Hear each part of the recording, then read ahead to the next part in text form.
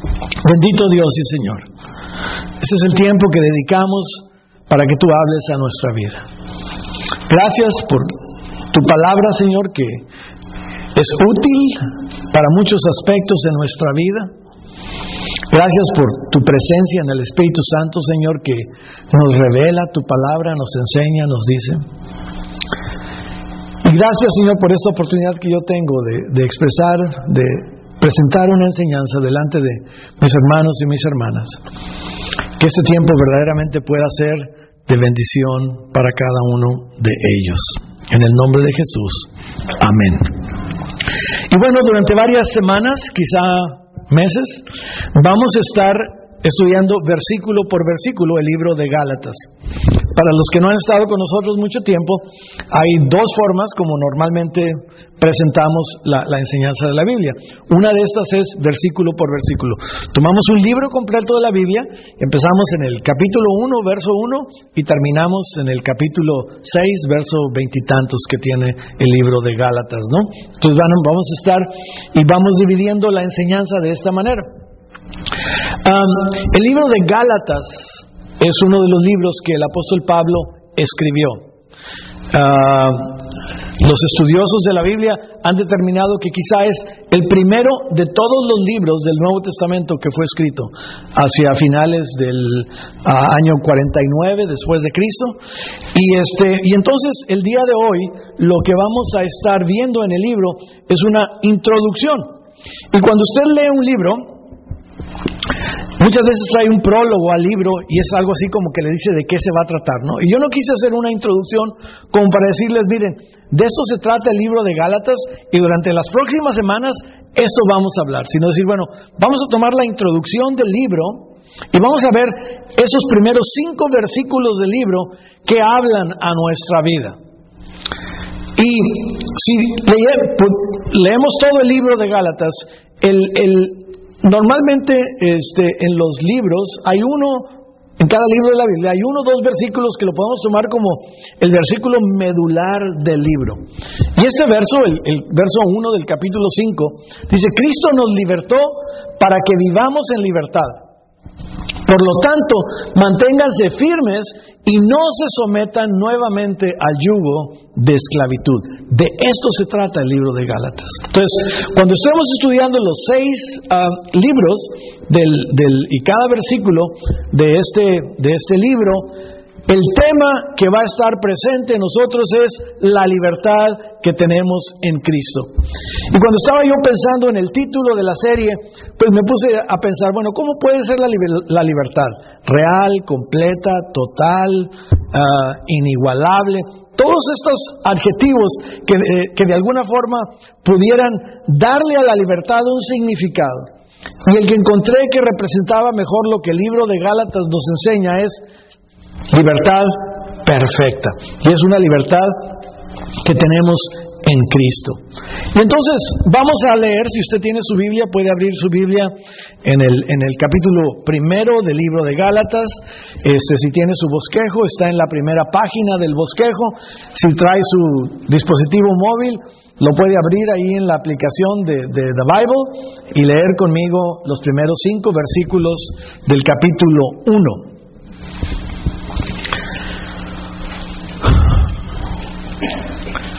Pablo, apóstol, no por investidura ni mediación humana, sino por Jesucristo y por Dios Padre, que lo levantó de entre los muertos, y todos los hermanos que están conmigo a las iglesias de Galacia. Que Dios nuestro Padre y el Señor Jesucristo les concedan gracia y paz. Jesucristo dio su vida por nuestros pecados para rescatarnos de este mundo malvado, según la voluntad de nuestro Dios y Padre, a quien sea la gloria por los siglos de los siglos. Amén. Una introducción muy directa. Al leerla inmediatamente sabemos de que hay un problema en este grupo de iglesias. Si usted lee el Nuevo Testamento, las cartas del apóstol Pablo regularmente están dirigidas a una iglesia o a una persona. Por ejemplo, la iglesia en Filipos, o la iglesia en Tesalónica, o la carta a Tito, o a Timoteo, o a Filemón. Pero la carta a los Gálatas no es una carta a una iglesia, sino es una carta a un grupo de iglesias. Ahí los estudiosos no están muy de acuerdo que si era un grupo de iglesias que estaban en el norte de la provincia esa de Galacia o en el sur de la provincia. Parecen indicar de que más bien es hacia aquellos que estaban en el sur de la provincia. Y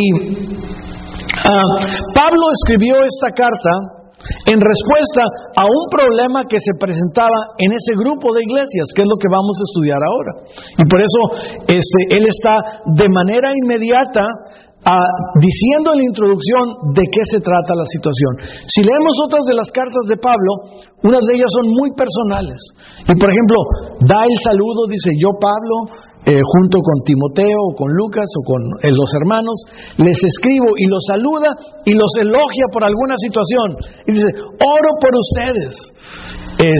Espero que esto esté sucediendo. Pero aquí no entra de esa manera el apóstol, sino que inmediatamente él entra diciendo: yo apóstol. Pablo apóstol, como diciendo: este soy yo.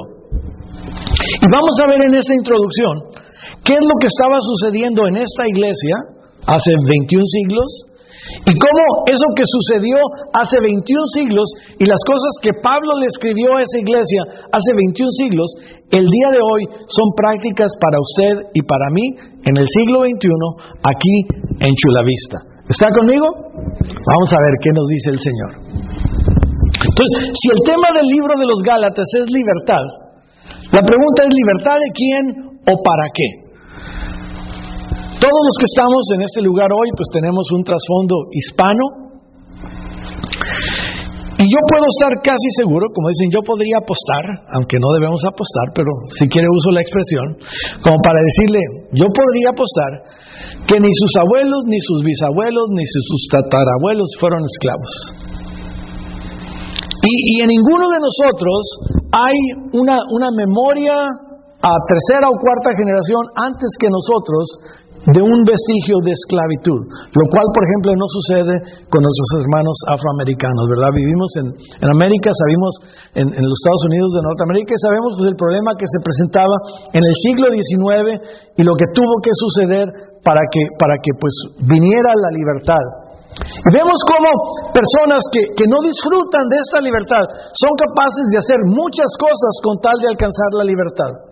Si usted, sobre todo los muchachos que han estudiado la historia aquí de los derechos civiles, pues ven cómo en los Estados Unidos durante ese tiempo de la esclavitud, en esas partes de los estados del sur, existía toda esa estructura que le llamaban el ferrocarril subterráneo, el Underground Railroad, y cómo esto era usado para que esclavos fueran liberados y fueran llevados hacia el norte a disfrutar de una libertad que no podían tener en el sur. Recientemente una de las películas que ganó el Oscar trata precisamente el problema de un hombre que, habiendo sido libre en el norte, pues con engaños lo toman prisionero y lo llevan a la esclavitud en el sur, y pasa pues 12 años siendo esclavo hasta que finalmente es liberado.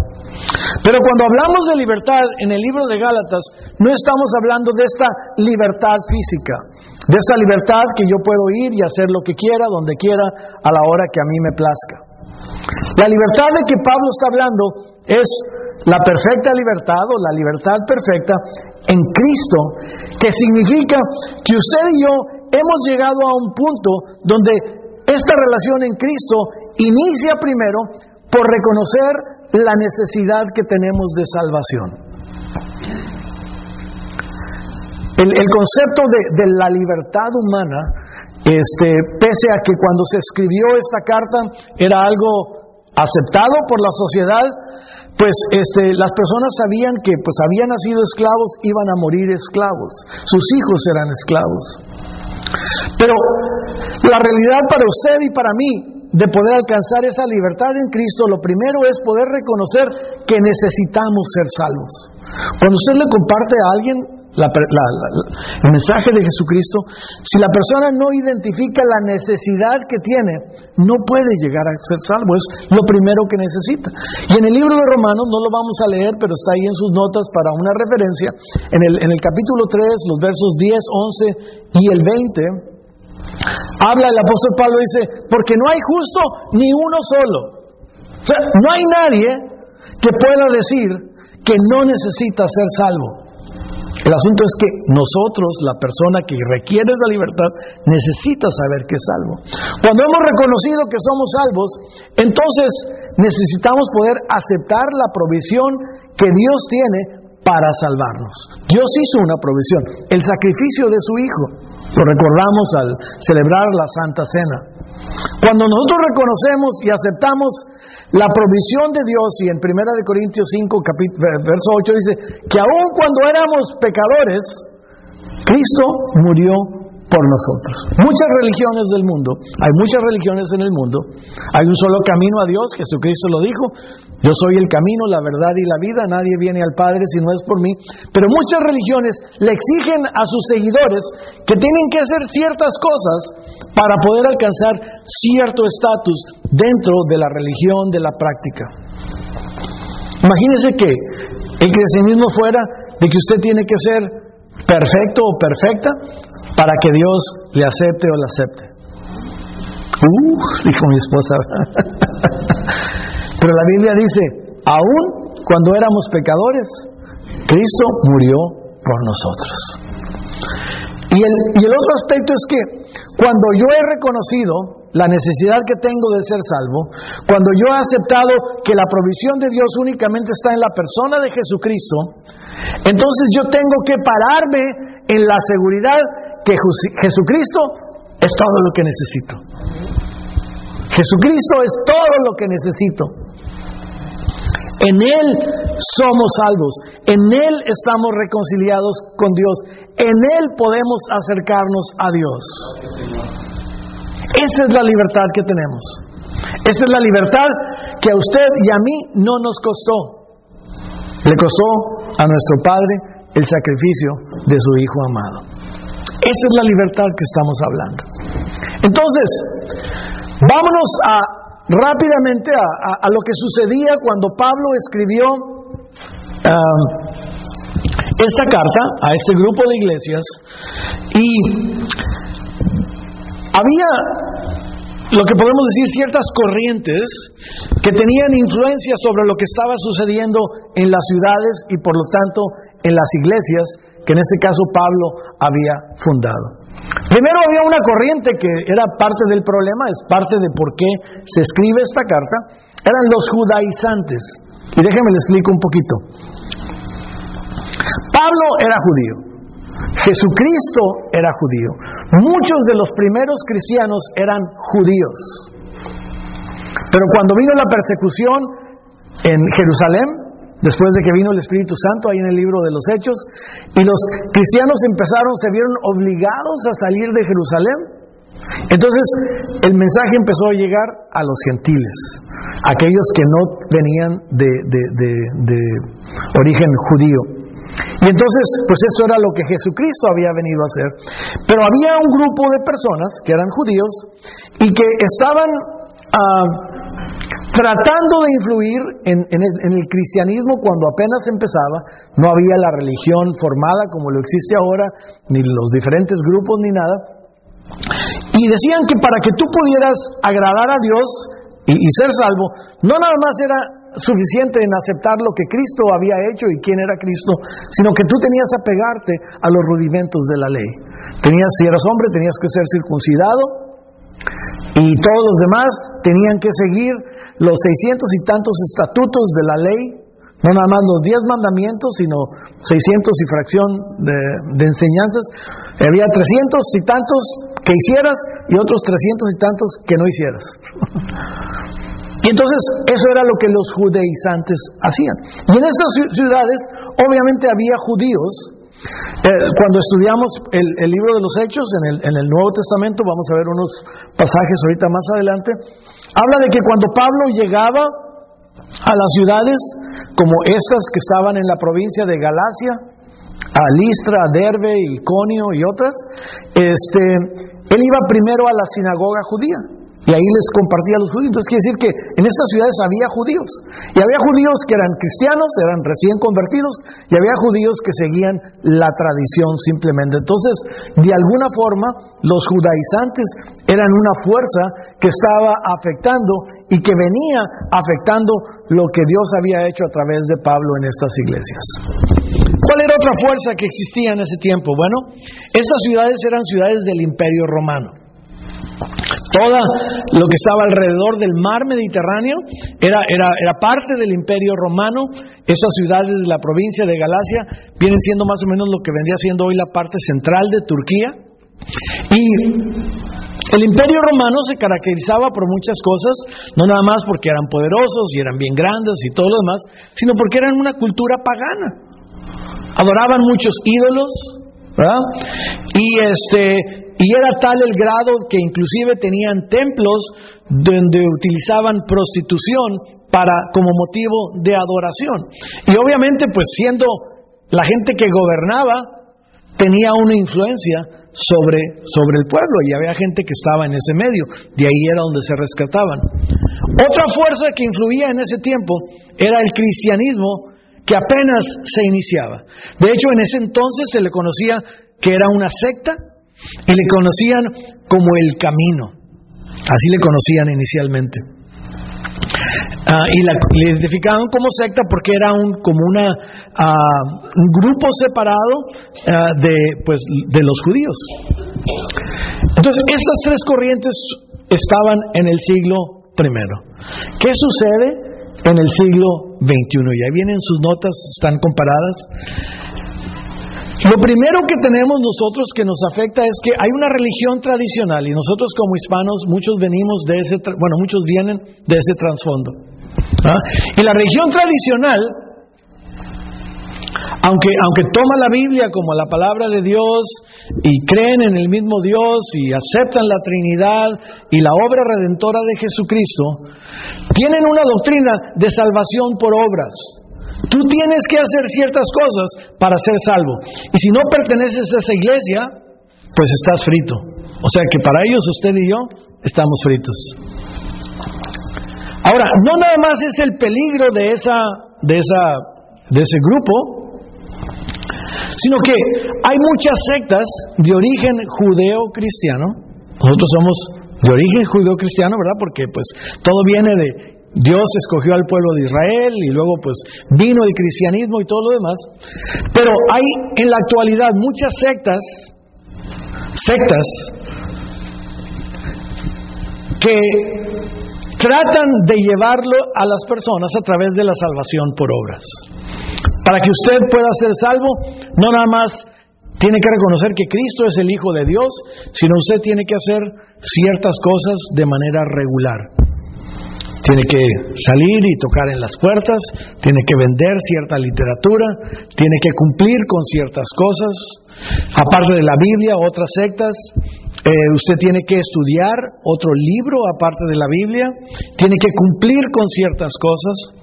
Y aún algunos grupos más apegados al cristianismo siguen con aspectos de tradición. No les llamamos judaizantes, pero si usted no se viste de cierta manera, usted no puede participar en el servicio de adoración. Si usted no cumple con ciertas cosas, usted no es digno, no es digna de hacer ciertas cosas. Eso son obras, son cosas que tenemos que hacer. Entonces, este es un peligro real hoy, y se compara en gravedad a lo que estaba pasándole a la iglesia de Galacia en el siglo I. ¿Está conmigo? Obviamente estamos en el mundo, ¿verdad? Y en el mundo que nos rodea, y la cultura y ese concepto que los sociólogos y también los estudiosos de la Biblia, los teólogos, le han dado por llamar el postmodernismo. No nada más llegó el modernismo, donde ya la Biblia y el cristianismo no era la forma normal de vida, sino ahora es después. Ahora el cristianismo es atacado, ahora ya no se permite orar en las escuelas. Ahora grupos que claramente van en contra de los principios bíblicos tratan no nada más que respetemos su forma de vida, sino están atacando nuestra forma de vida con valores tradicionales, nuestra realidad posmoderna. Y quizá los muchachos, los más jóvenes, son los que más se dan cuenta de esta situación en la que vivimos. Y obviamente es algo que afecta, no nada más la religión o pseudo religión cristiana, sino todo esto que viene y afecta al mundo. Y obviamente pues estamos aquellos que servimos al Dios vivo, que creemos en Jesucristo como el Hijo de Dios y que aceptamos la Biblia como la palabra inspirada de Dios. Perfectos no nos somos, los únicos tampoco lo somos, pero nosotros creemos que nos sostenemos en este punto donde nuestra mirada está puesta en Jesucristo y donde todo lo que enseñamos y compartimos únicamente está derivado de la Biblia. Y estas son tres fuerzas que están presentes el día de hoy. Y con esto entonces vamos a ver si estas realidades que existían en el siglo I y en el siglo XXI se parecen. Y en el capítulo 5 del libro de Gálatas, Pablo escribió algo muy tremendo.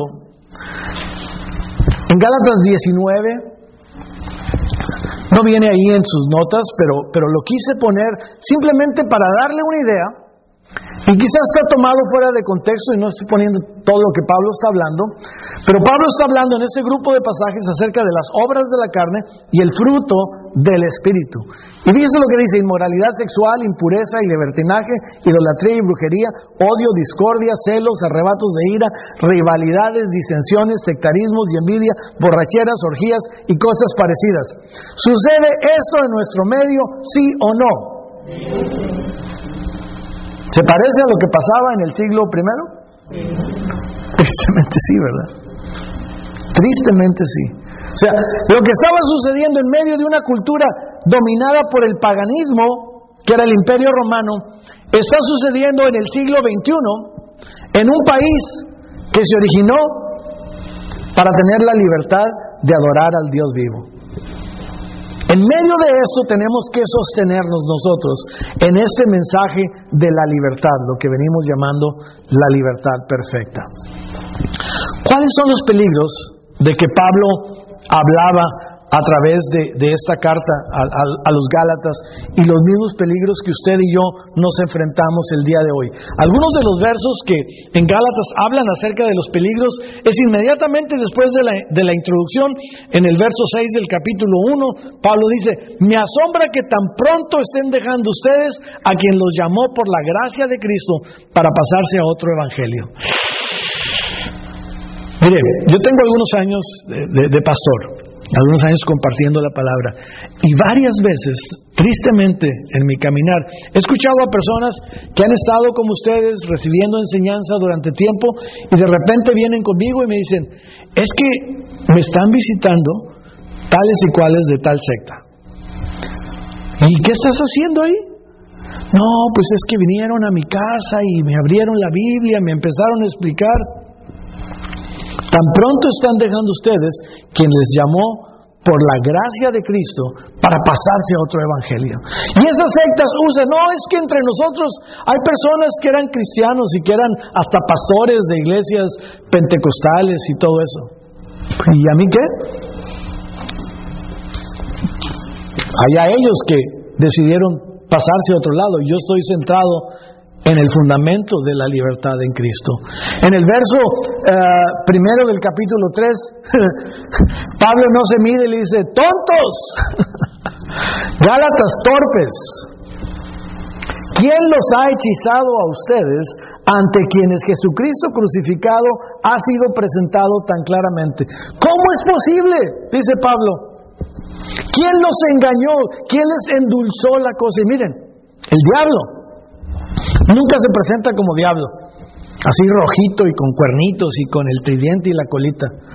La Biblia dice que el diablo se presenta como ángel de luz.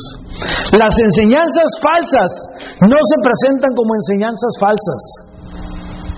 No empiecen a decirte, no, mira, mi enseñanza es falsa. No, vienen con la Biblia y te dicen, yo acepto la Biblia. Pero su Biblia es una mala traducción. Los que hicieron esa traducción fueron demandados en el siglo XIX porque no tenían el conocimiento para hacer la traducción que hicieron. Y a ellos ya se les olvidó. Y fundan toda su estructura y toda su teología en una transgiversación. Muchos de los versos son iguales, pero muchos, los fundamentales, están equivocados. ¿Quién los ha hechizado a ustedes?, dice Pablo. Y luego acá en el capítulo 4 dice, ¿cómo es que quieren regresar esos principios ineficaces y sin valor? ¿Quieren volver a ser esclavos de ellos? ¿Usted cree que el hombre que representaba a ese artista en 12 años de esclavitud, después de que era libre, quería regresar otra vez a ser esclavo? Claro que no. Cuando hemos probado la libertad en Cristo, nos queremos sostener en eso que ni a usted ni a mí nos costó, pero a Cristo le costó su vida. ¿Está conmigo? Esos son los peligros que tenemos, y ante esos peligros, entonces, la introducción es muy clara. Y entre hoy, una de las cosas que les dimos, no se los dimos, bueno, entonces quiero que se los den. Les van a dar ahorita una tarjetita. ¿Por qué no se los dieron? Ok, entonces les dieron una tarjetita con un versículo a memorizar. ¿Todos tienen una tarjetita así que tiene el verso para memorizar? Entonces levante su mano si no la tiene y ahorita se la van a entregar. Entonces, el verso para memorizar lo vamos a estar dando durante esta serie, y la idea es que usted durante la semana memorice la Escritura. Cuando Pablo habla de la armadura del cristiano, la Escritura es la única parte de ataque, porque con ella podemos atacar al enemigo. Cuando Satanás vino a tentar a Jesucristo le dijo, escrito está. Cuando Satanás venga a tentarlo a usted le puede decir, escrito está. No hay ninguna condenación para los que están en Cristo Jesús. Entonces, el versículo a memorizar, en esta semana vamos a leerlo juntos, y yo espero que esa tarjetita usted la meta en su cartera, la ponga en su bolsa, péguela ahí en el espejo del baño, y entonces viene el versículo, y por atrás viene una pequeña aplicación a lo que este versículo implica. Jesucristo, diga conmigo, Jesucristo dio su vida por nuestros pecados para rescatarnos de este mundo malvado, según la voluntad de nuestro Dios y Padre, a quien sea la gloria por los siglos de los siglos. Amén. Entonces, el domingo que entra, a los que se lo aprendan de memoria, les voy a dar una estrellita. Muy bien. Entonces, con esta introducción y con los pocos minutos que me quedan, vamos a hablar de 3 puntos en estos 5 mensajes del libro de Gálatas. Lo primero es, vamos a identificar a Pablo como el mensajero de la libertad. Vamos a identificar que Pablo está estableciendo su autoridad desde el mero principio. Dice, Pablo, apóstol, no por investidura ni mediación humana, sino por Jesucristo y por Dios Padre, quien lo levantó de entre los muertos. Verso 1. En ese tiempo, los judaizantes y los enemigos de Pablo decían que Pablo no merecía ser llamado apóstol, porque para ellos no cubría los requisitos de un apóstol. Apóstol no es otra cosa que un mensajero. Viene de un término que es apóstolos, quiere decir que alguien que es enviado para entregar un mensaje. También puede identificarse como alguien con autoridad. Y en ese tiempo se identificaban los requisitos de un apóstol, que tenía que haber sido de los 12 que Jesús había escogido. Y ahí viene detallado en el capítulo 3 del libro de Marcos quiénes fueron esos 12. El otro aspecto es que un apóstol tenía que haber sido testigo de la resurrección de Jesucristo, y Pablo ni fue de los 12, ni tampoco cuando Jesucristo estuvo dando testimonio estuvo ahí presente. Y decía, no, Pablo no es apóstol. Y luego todavía le echaban más en cara de que Pablo predicaba para agradar a las personas. Ahí en el verso 10, en el capítulo 1, dice, si agradara a los hombres, entonces no estaría agradando a Dios. Esto era lo que atacaban a Pablo. Pero mire, lo que vemos de la vida de Pablo es que Pablo tenía toda la autoridad. Por eso cuando empieza el libro dice, Pablo, apóstol. Pablo tuvo un encuentro personal y directo con Jesucristo. Cuando él iba en camino a Damasco con cartas para ir y perseguir a los cristianos, Jesucristo se lo apareció personalmente. Él quedó ciego, entonces Cristo le habló a un discípulo que se llamaba Ananías y le dijo: ve y ora por Pablo, que está temporalmente ciego, para que sane. Y Ananías le dijo: ¿cómo voy a ir si es el que viene para matarme? Y le dijo: tú ve, porque él me es útil para un propósito. Entonces Cristo directamente le dio una comisión a Pablo. Dice: me es útil porque él me va a ser testigo delante de judíos, delante de gentiles y delante de reyes. Eso está en Hechos capítulo 9 versos 1 al 18. Entonces Pablo tuvo un encuentro personal, y luego Pablo fue el que estableció estas iglesias a quien la carta de los Gálatas está enviada. En el libro 14 del libro de los Hechos habla cómo Pablo llegó a esas iglesias de Antioquía, Iconio, Listra y Derbe y fundó las iglesias. No nada más eso, sino que también en el libro de los Hechos está establecida que Pablo tenía autoridad porque a través de él Dios obraba milagros y señales de muchos tipos. Y hay varios ejemplos. En el capítulo 16 es librado de la cárcel, libra a una muchacha que estaba endemoniada. En el verso 19 hay otras señales que Pablo hacía. Entonces Pablo tenía toda la autoridad como apóstol. Pablo se preocupaba por el bienestar de las iglesias. No nada más era alguien que iba y predicaba un fin de semana, había un culto de avivamiento, las personas se salvaban y bueno, ahí me voy a la otra ciudad a seguir predicando. No, él estaba semanas, meses, incluso algunos años para que las iglesias fueran edificadas. Después regresaba otra vez, establecía ancianos, las organizaba para que fueran edificadas las iglesias. Y esos dos pasajes nos hablan de la preocupación de Pablo sobre las iglesias. En 2 Corintios 11:28 dice: como si fuera poco, cada día pesa sobre mí la preocupación de todas las iglesias. Este es Pablo, el mensajero, el que está dando ese mensaje de libertad. Y déjenme decirles que la libertad tiene una consecuencia. Claro, cuando las personas son libres, ahora no están encadenadas. Pero en este caso, déjenme decirles que en el verso 3 y el verso 5 está la consecuencia de la libertad de la cual Pablo viene hablando. Dice en el verso 3: que Dios nuestro Padre y el Señor Jesucristo les concedan gracia y paz. A quien Dios, está hablando en el verso 4, pero en el verso 5, sea la gloria por los siglos de los siglos. Amén. Y aquí vemos la consecuencia de la libertad.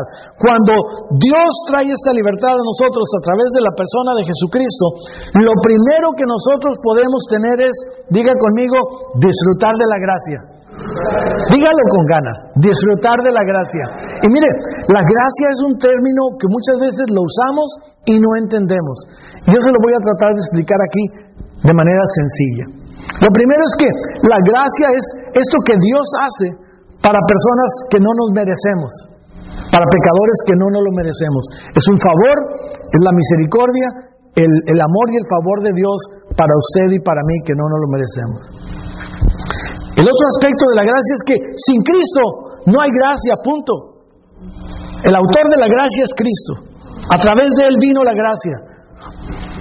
Y lo que tenemos que entender es que Cristo está totalmente opuesto a las obras y la egoísta autorrealización. Esas personas que quieren hacer obras es para sentirse bien ellos mismos, porque yo soy muy chicho o muy chicha para hacer esto o aquello.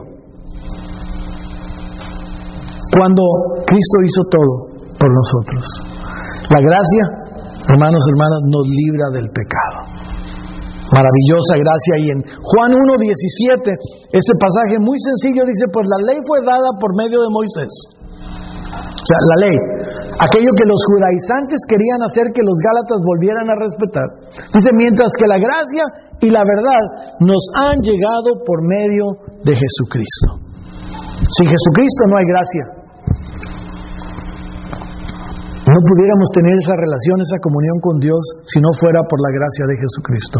Es Dios en su bondad alcanzándonos para ayudar a quienes, como nosotros, no nos podemos ayudar a nosotros mismos.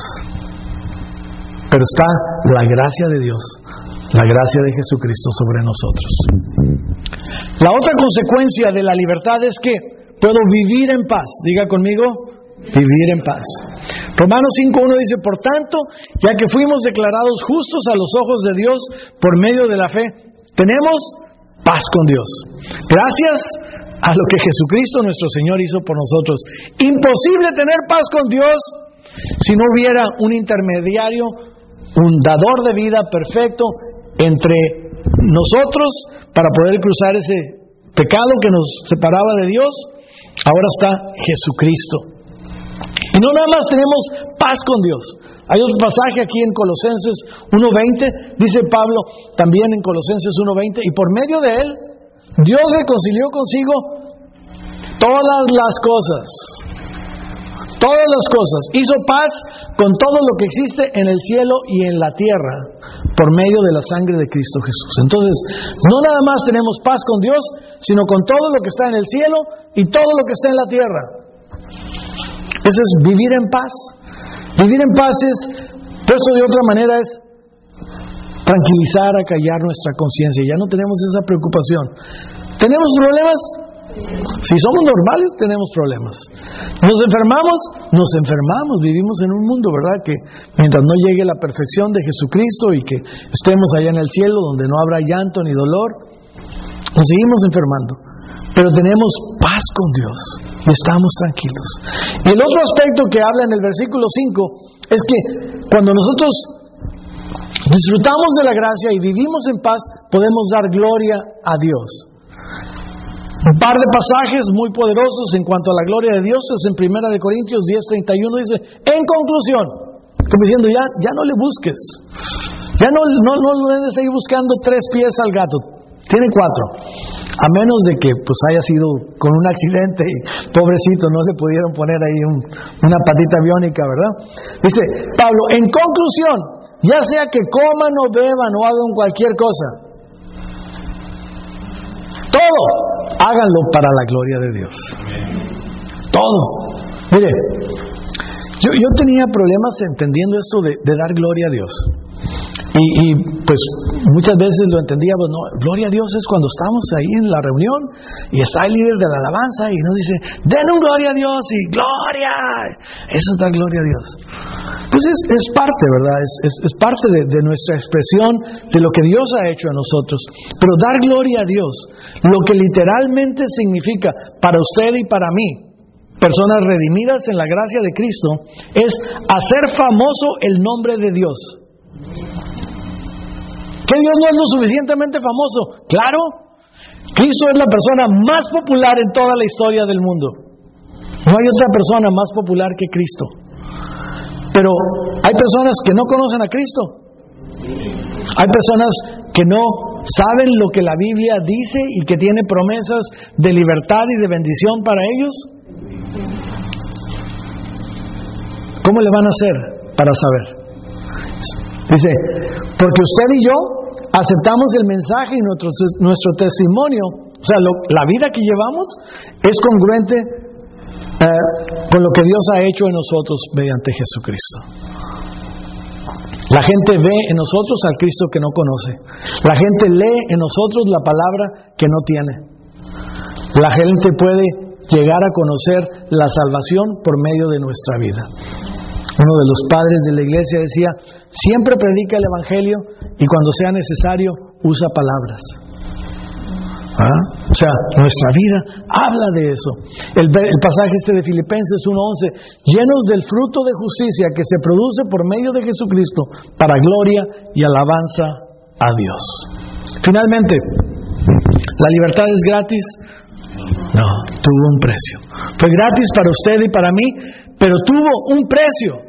En Gálatas 1:4 Pablo lo establece claramente, dice, Jesucristo dio su vida por nuestros pecados para rescatarnos de este mundo malvado según la voluntad de nuestro Dios y Padre.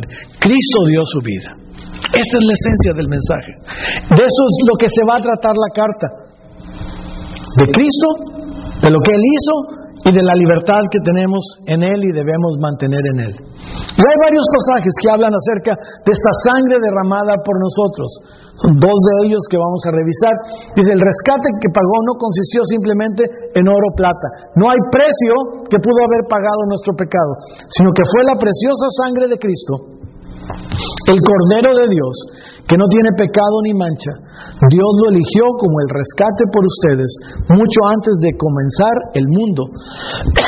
Pero ahora Él se lo ha revelado a ustedes en estos últimos días.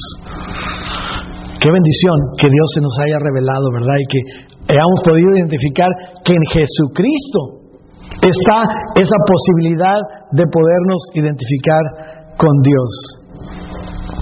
Efesios 2, 12 y 13. Dice, ustedes vivían en este mundo sin Dios y sin esperanza, pero ahora han sido unidos a Cristo Jesús. Antes estaban muy lejos de Dios, pero ahora fueron acercados por medio de la sangre de Cristo. Estábamos sin fe y sin esperanza, pero cuando vino ese llamado, ese Dios que nos estaba buscando, la gente dice, es que yo estaba buscando a Dios. Mira, Dios te estaba buscando a ti. Simplemente fuiste sensible a lo que Dios estaba tratando de hacer en tu vida. Finalmente, esta tarde ya podemos decir tres aspectos sobre el libro de Gálatas. Y en la forma como vamos a ir viendo esos pasajes, yo confío que la palabra se vaya revelando a nuestra vida, nos vaya edificando y podamos sostenernos en ese mensaje de que para libertad, Cristo nos ha liberado. Lo primero es que el libro de Gálatas es tan válido y práctico como lo fue en el siglo I. Tenía una dedicatoria personal a personas que habían recibido el Evangelio a través de Pablo y ahora estaban yendo a través de un mensaje de salvación a través de las obras. Eso no es Evangelio. Esas no son buenas noticias. Esas son malas noticias. Hay un solo Evangelio. El Evangelio de Cristo. El otro aspecto es que a través de esos versos del libro de Gálatas nos deberá ayudar a entender la importancia para permanecer fieles y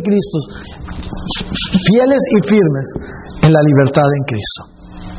Y finalmente entendemos que esa libertad tiene una significancia y algo muy importante en la cruz de Cristo. Tenemos el símbolo de la cruz aquí en el edificio para recordarnos.